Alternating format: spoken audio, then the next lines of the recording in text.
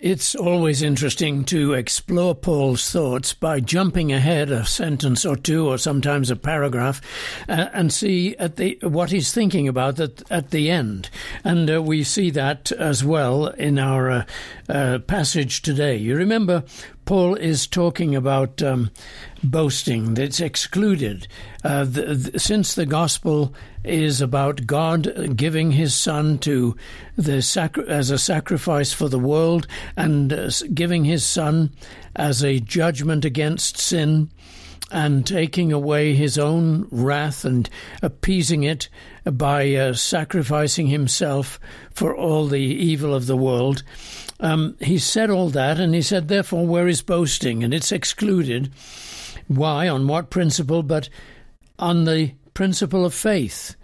If we have to have faith to believe that we are saved, then we are certainly not saved by our works. If we have to have faith, in other words, that Christ has atoned for our sins and saves us by his goodness and righteousness, then obviously we don't have any works to credit for ourselves.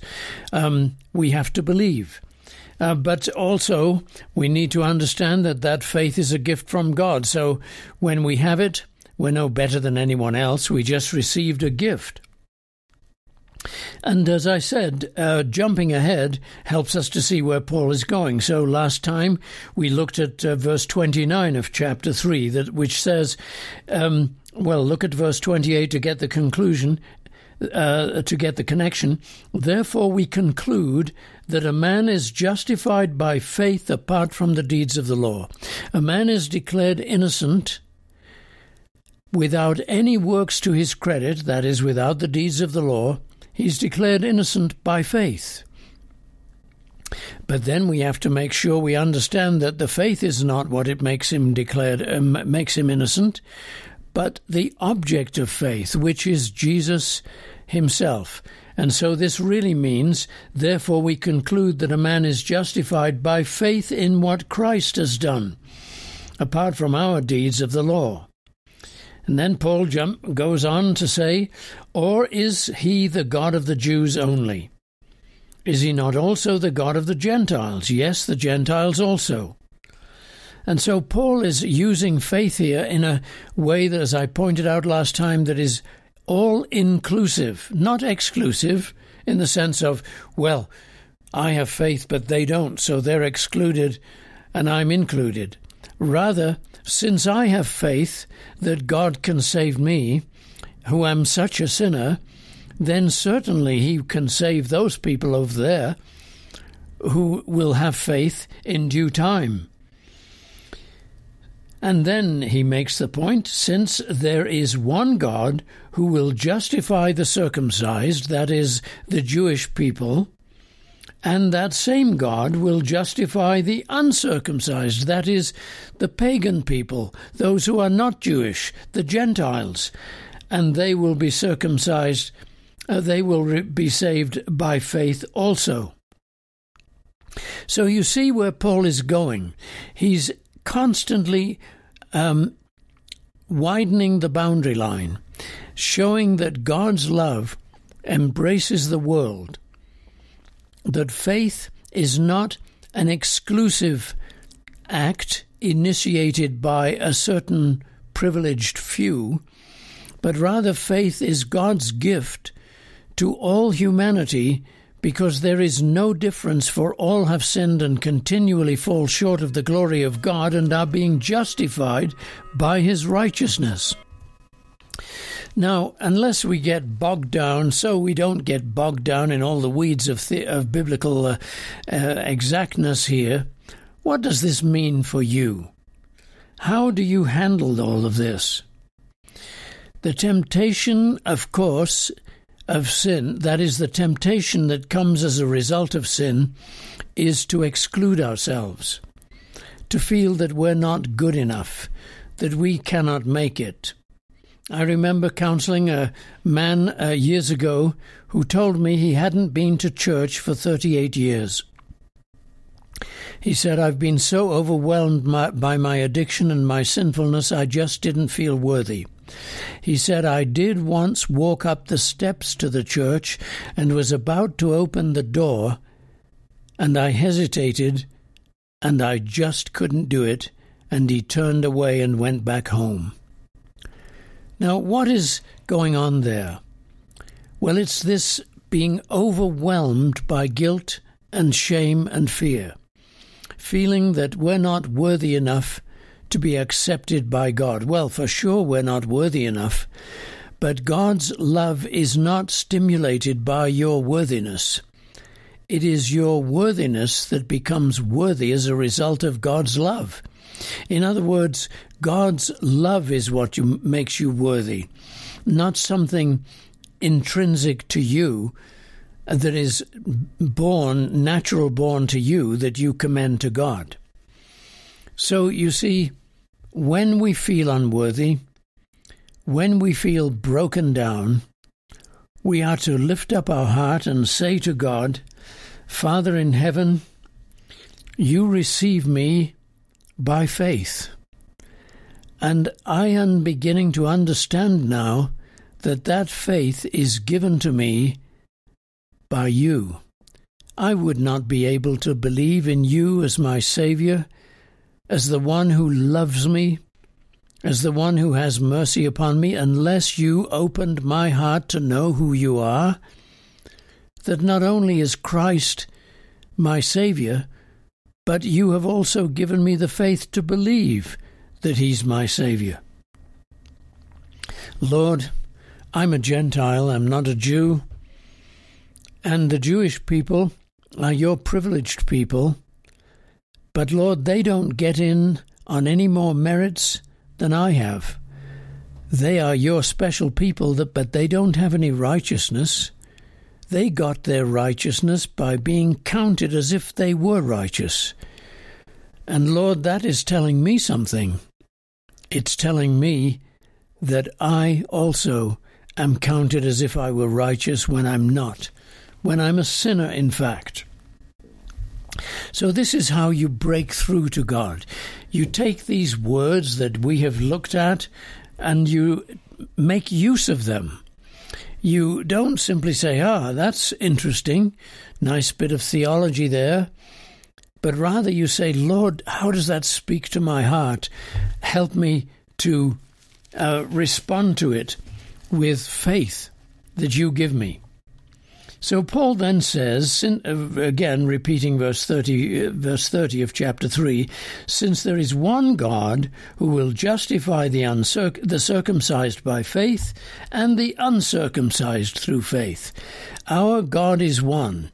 God so loved the world, not certain groups of people who are better than others, but all the world who are under the power of sin. Then he makes a statement that really throws people off kilter. He says, do we then make void or make empty and useless the law through faith? Certainly not. On the contrary, we establish the law. Now, this is a bit of a shocker for many people because Paul seems to be going back to the law when he already helped us to put it to one side.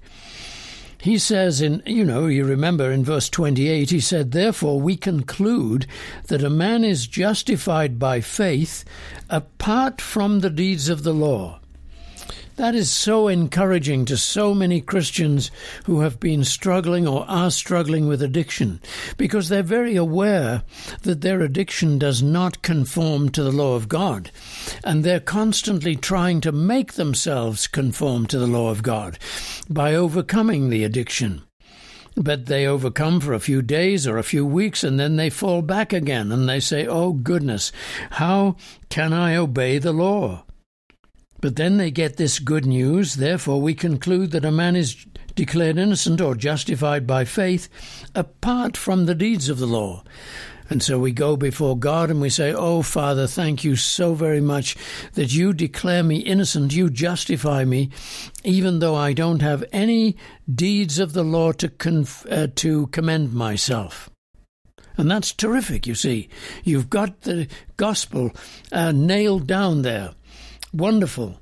But then comes this verse 31 that throws you off. Do we then make void the law through faith?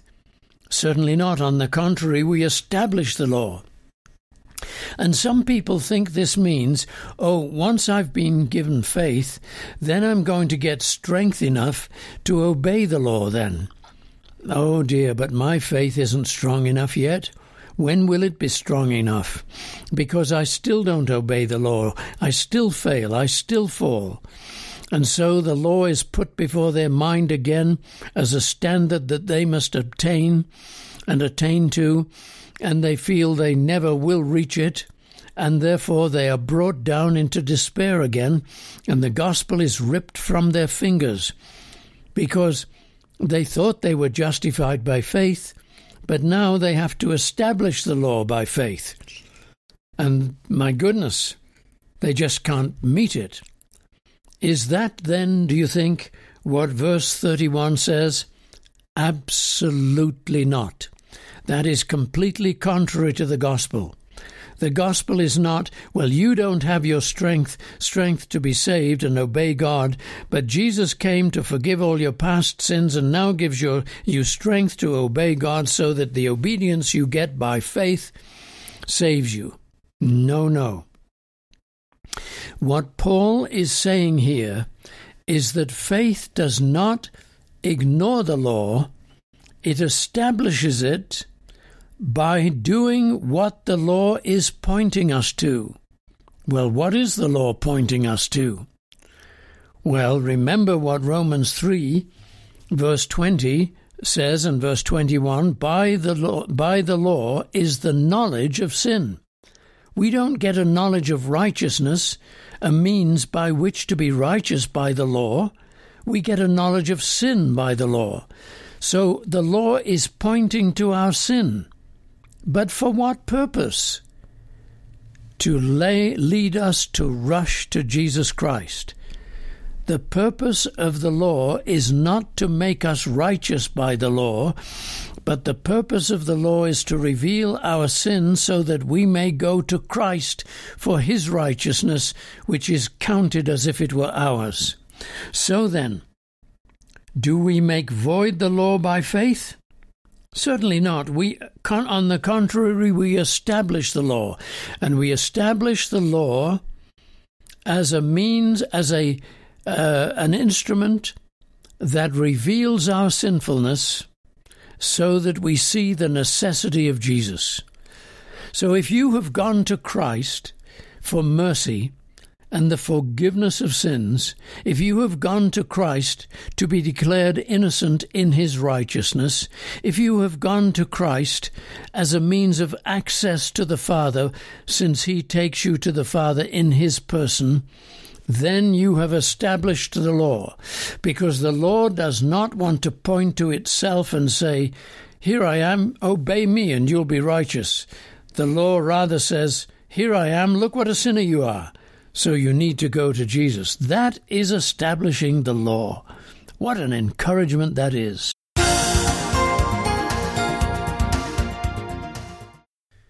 Well, Colin Cook here. Thank you for joining me today. You've been listening to my program, How It Happens, which you can listen to on the radio, KLTT AM 670 in the Denver and Colorado and surrounding states areas at 10 o'clock in the evening or repeated at 4 in the morning. Or you can hear the program on your smartphone. Simply download SoundCloud.com or Podbean.com and key in How It Happens with Colin Cook when you get there.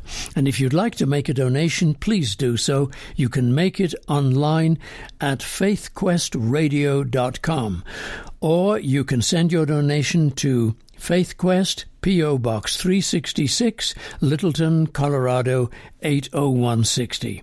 Thanks so much. I appreciate it. I'll see you next time. Cheerio and God bless.